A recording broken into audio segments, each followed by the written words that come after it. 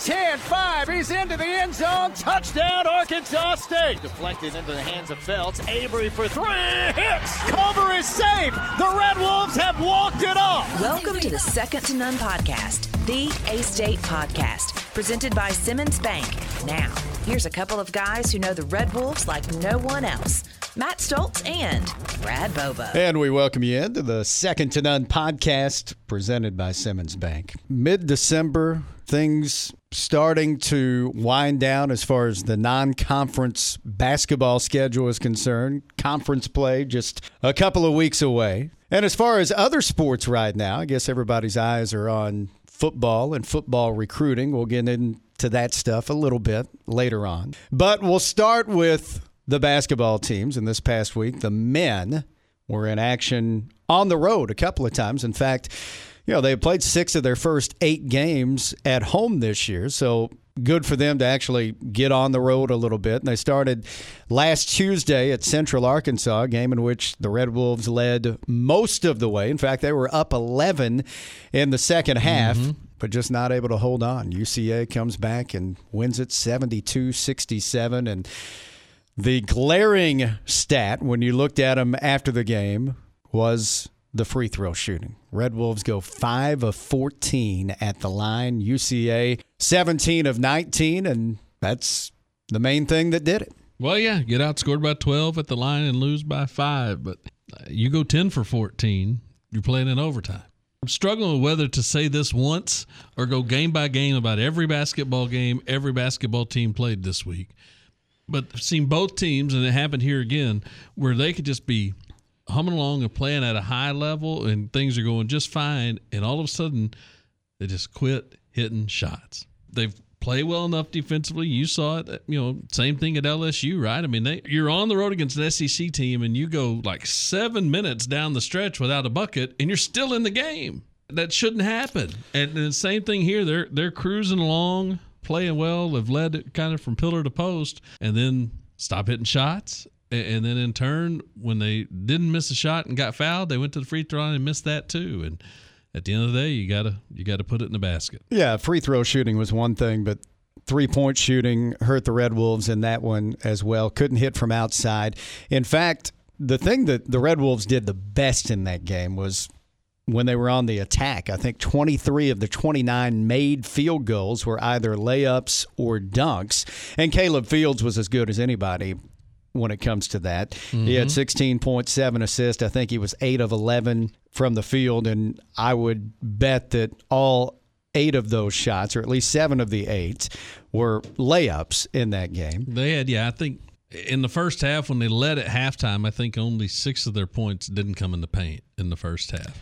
Omar El-Sheikh also with a double-double. He had 13 points and 10 rebounds, but a disappointing loss on Tuesday. And then they were on the road once again Friday, went out to Colorado Springs to take on Air Force. And first off, I told you this on the phone Sunday, had never really even given Colorado Springs much of a thought. But this was my first trip. Probably one of my favorite cities now. It is absolutely picturesque, about 45 minutes south of Denver, and loved it. You got the Air Force Academy there, gorgeous downtown, Pikes Peak right there on the edge of downtown. I had a chance to go and look at the Olympic Training Center, but a wonderful place to visit if you've never gone. As for the game, A-State started on an 8-0 run. Couldn't ask for a better first few minutes of this one. I think the first 3 minutes, A-State's up 8-0. 4 layups on the first 4 possessions of the game. Air Force called a timeout. They come right back. They tie it up with an 8-0 run of their own. And then later in the first half, I think Air Force goes on a 12-0 run, and they just never cooled off. Air Force shot 56% for the game, including 48% from 3. They were 11 of 24 from 3-point range. All that added up to an 80-55 loss. We aren't basketball coaches, you and I, but we've watched our fair share, and my guess is it would come as no surprise to Coach Bellato to think that as the tape is out, folks are watching his team on scouting them, getting ready. If a team plays zone, probably going to start playing against the Red Wolves, because if you chase them off the three-point line, you're giving up points because they're getting to the rim. They've shown this over and over. It's what we're talking about, man. They can get to the rim. So all of a sudden, when that happens for a while and people stop letting it happen, this team's going to have to hit enough shots to make somebody pay for it. And what it needs, and this is going to happen, but what this team needs is for Avery Felts and Malcolm Frankton to hit shots on the same night. And it's coming. I mean, right, they're both too good of shooters for it not to. But it needs that to happen to kind of help keep some teams more honest defensively. You can throw Marquise Davis into that category as well. Need him to hit his shots. The Red Wolves as a team only shot 40% the other night. Now, I guess the biggest bright spot was they had 16 offensive rebounds in that game, but they turned it over 16 times, and Denver only turned it over 5 times, and that's not a winning formula. You showed your age there. You just called them Denver. You know what? I had that in my head all night the other night because the opposing coach, Joe Scott, was at Denver forever. I think it was on the tip of my tongue at least 5 or 6 times the other night. I was tempted, and heck, I may have called them Denver and not realized it, but it was on the tip of my tongue calling them Denver because they play it, of course, the same way that Joe Scott always has played. You flew to Denver to get there. That's right. Look, I get it. He's the former head coach at Denver for 9 years. He was a head coach at Princeton for 3 or 4 years. And now he's in his second stint as the head coach at Air Force. But they play that very deliberate style. Definitely worked the other night, as you would expect. Ran a ton of back doors, and they worked. We didn't defend them very well. So Air Force wins. Avery Felts had a good performance in the loss, 14 points, 2 assists, did not turn the basketball over. But the Red Wolves now 5-5 on the year, and they've still got 3 non-conference games remaining before league play begins on the 29th. As for the A-State women, they also were on the road a couple of times this past week. Last Thursday, they went to Florence to take on North Alabama, and they lost that game 82-68, a game in which they out-rebounded North Alabama by 8. I think they had 4 less turnovers, but I think the three-point shooting really kind of stood out in this one. North Alabama was 14 of 31 from 3, and the Red Wolves went just 2 of 13. That's tough to overcome on the road. Yeah, and I think North Alabama especially went kind of crazy in the fourth quarter for sure from 3. Outscored Arkansas State 20 in the second half, and Red Wolves led by 7, and with chances to take a double-digit lead, a handful of occasions pretty deep in the third quarter. Same thing. Quit hitting shots. Fast forward to Sunday. I know we're going to talk about Arkansas. Quit hitting shots. It obviously, it's something that's got to drive the coaches crazy, because you can play 33 pretty good minutes, but if you don't hit a shot in the other 7, you may not end up with a lot to show for it. Thursday was the debut for Leilani Ogman, who, by the way, for those who don't know, is the cousin of UNLV great Plastic Man, Stacey Ogman. She had 14 points and 8 rebounds in that game Thursday. Look, I mean, we're finally getting around to the point now where this women's team is close to full strength. Getting there, and I still think they got another, maybe one more piece they think they can add before conference play. But, yeah, that was the biggest thing in some of their losses early, is that they just didn't have enough bodies. I think at Louisiana Tech, they were just trying to get to the finish line.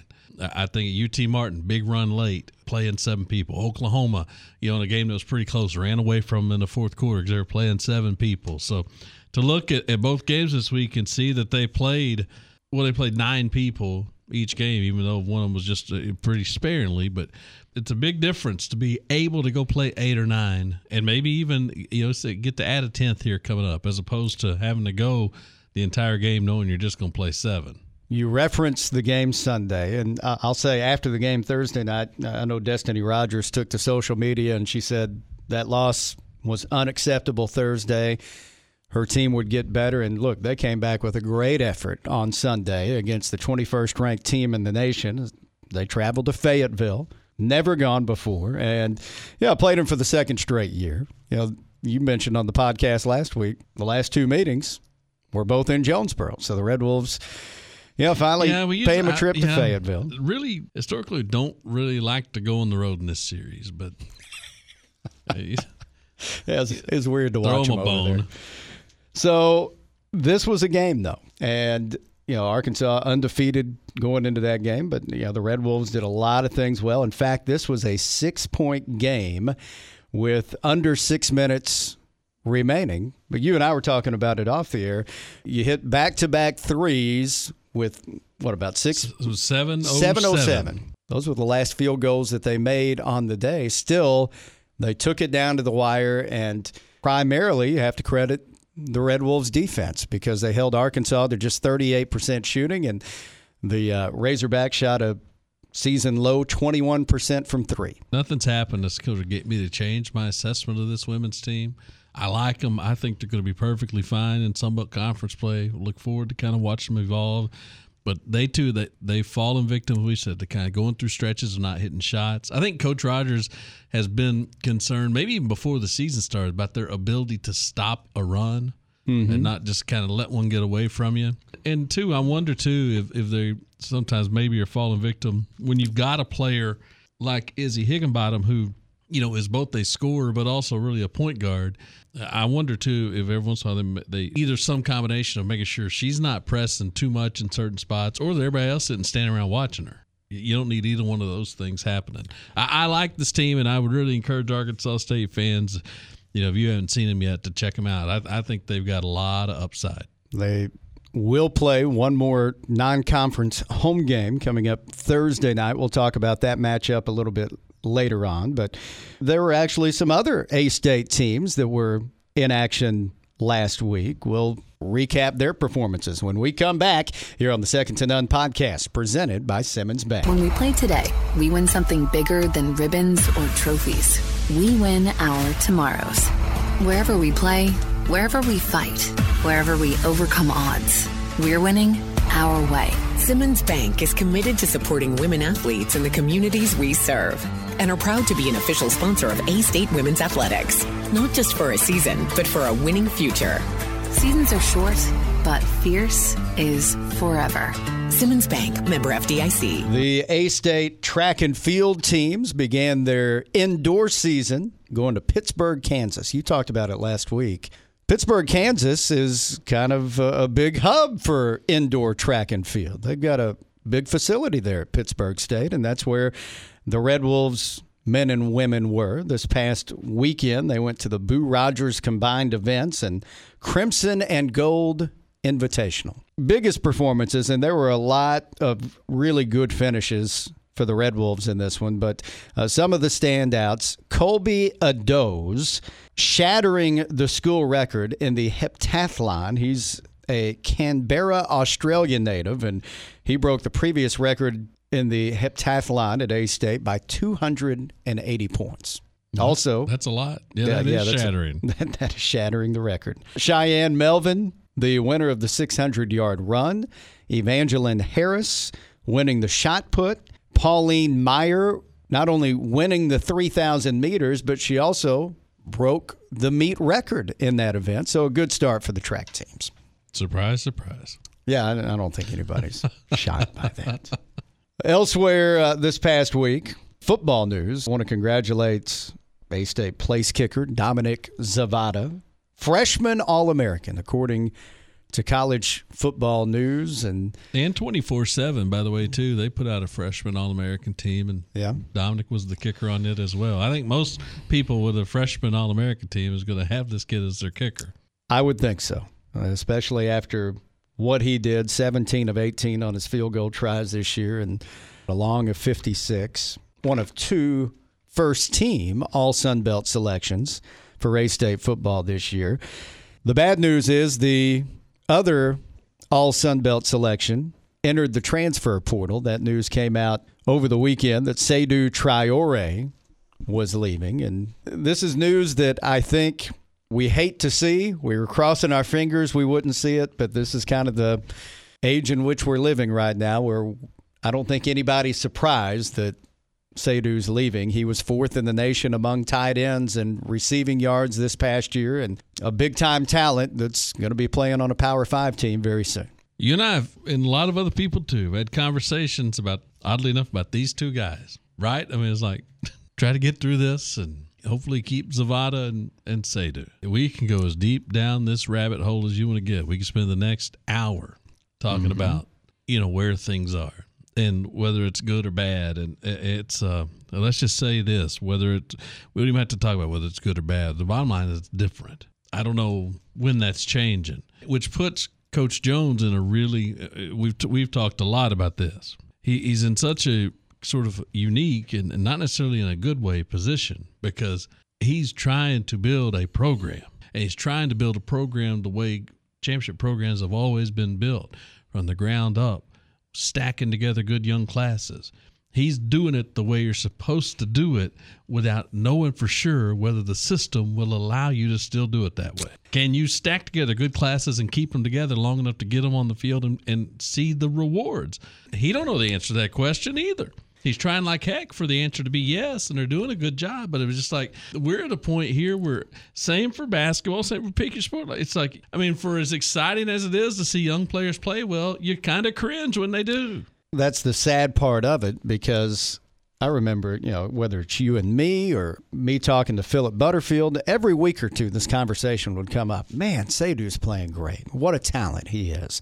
I hope we can hold on to him. Yep. That's always where the conversation goes. And you go back to Ohio State. Again, we scored 12 points on 4 field goals, including, a 46-yarder, and there's 100,000 people out there, and like, oh, crap. It was just, and look, and Lord willing, Dominic Zavada, so far all the indications and the stuff he said on social media, knock on wood, about how much he loves it and he's here, but just like, again, it's like you can't even be completely happy when a young player for your team plays well. And you know how social media is anymore. When somebody has a great performance, you want to promote it. It's good for your program. You think it is. Yeah. But if they're a young player, how much do we promote? Yeah, I'm surprised that A-State football, or I could have done it from the Red Wolves account, tweet at College Football News, shut your mouth with your freshman All-American team. That's stupid. Well, overrated. That's what we'd have tweeted out about our guy. I don't know about Gus, but every other freshman kicker must have sucked. I don't know if that approach is going to work either. Tape don't lie. Well, that's where we're at. Now, I guess if there is a silver lining with this Seydoux thing, we do have some good other young players at this position. They really like Miller McCrumbie. Hopefully he's able to come in and have a big year this next season. And then Emmanuel Stevenson has already shown what he can do. He's looked good his first 2 years at A-State. So talent at that position. I know there was a junior college tight end that has been on social media talking about his commitment to Arkansas State as well. So you hate to lose Seydoux, but that is a position, that tight end position, where you may have a little bit of flexibility right now.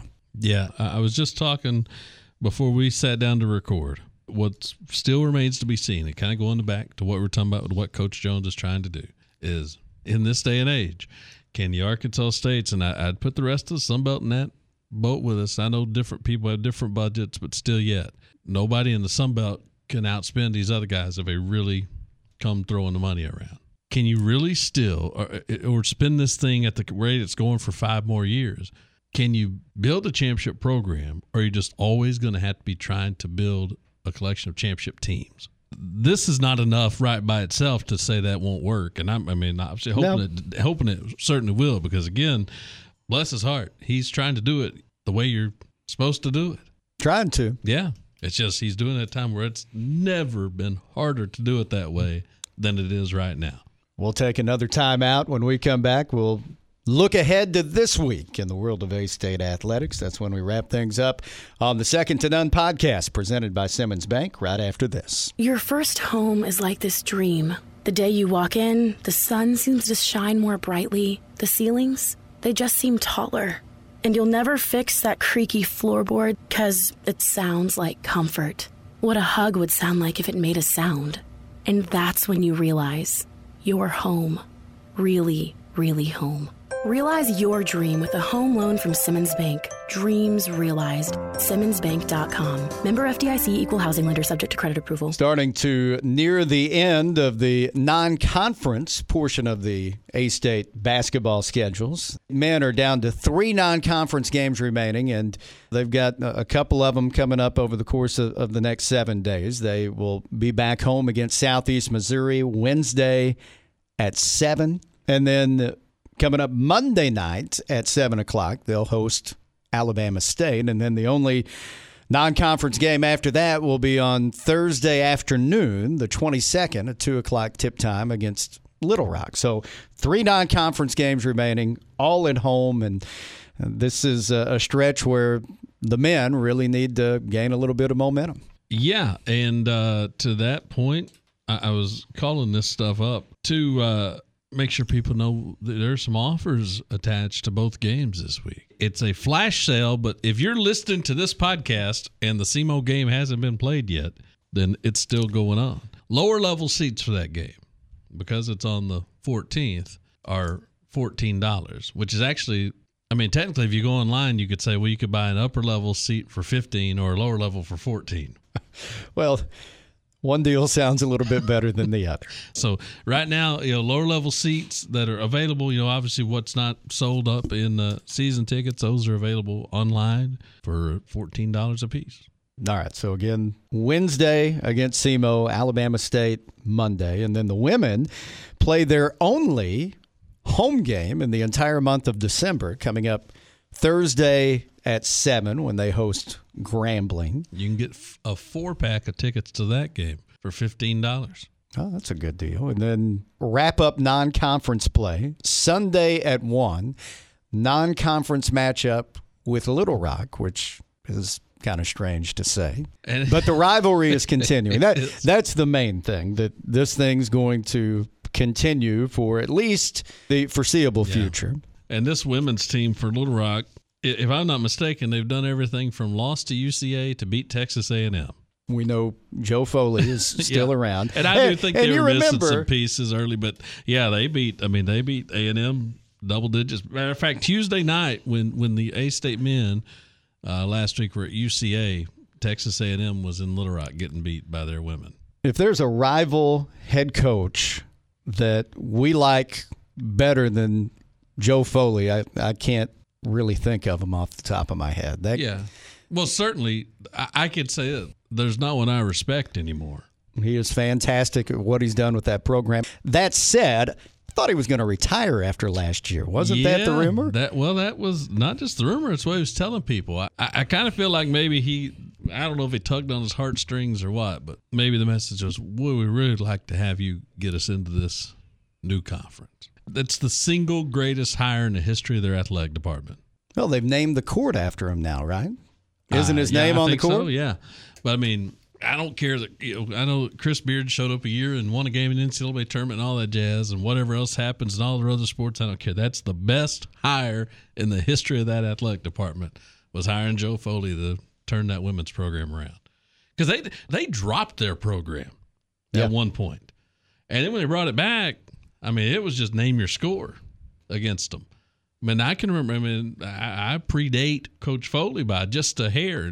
We'll start calling games. And, it was at the Trojan Field House or whatever it was on campus, and you just beat the brakes off of them. We've still never beat them in that building, have we? Have not. The women have not. Nope. All right, we'll see if Sunday's the time to change Hoping it is. Sunday at 1 o'clock. Anything else we need to talk about before we get out of here? Well, if the people have stuck with us to this end, to this length, then they deserve some behind-the-scenes access. All right, what are we giving them?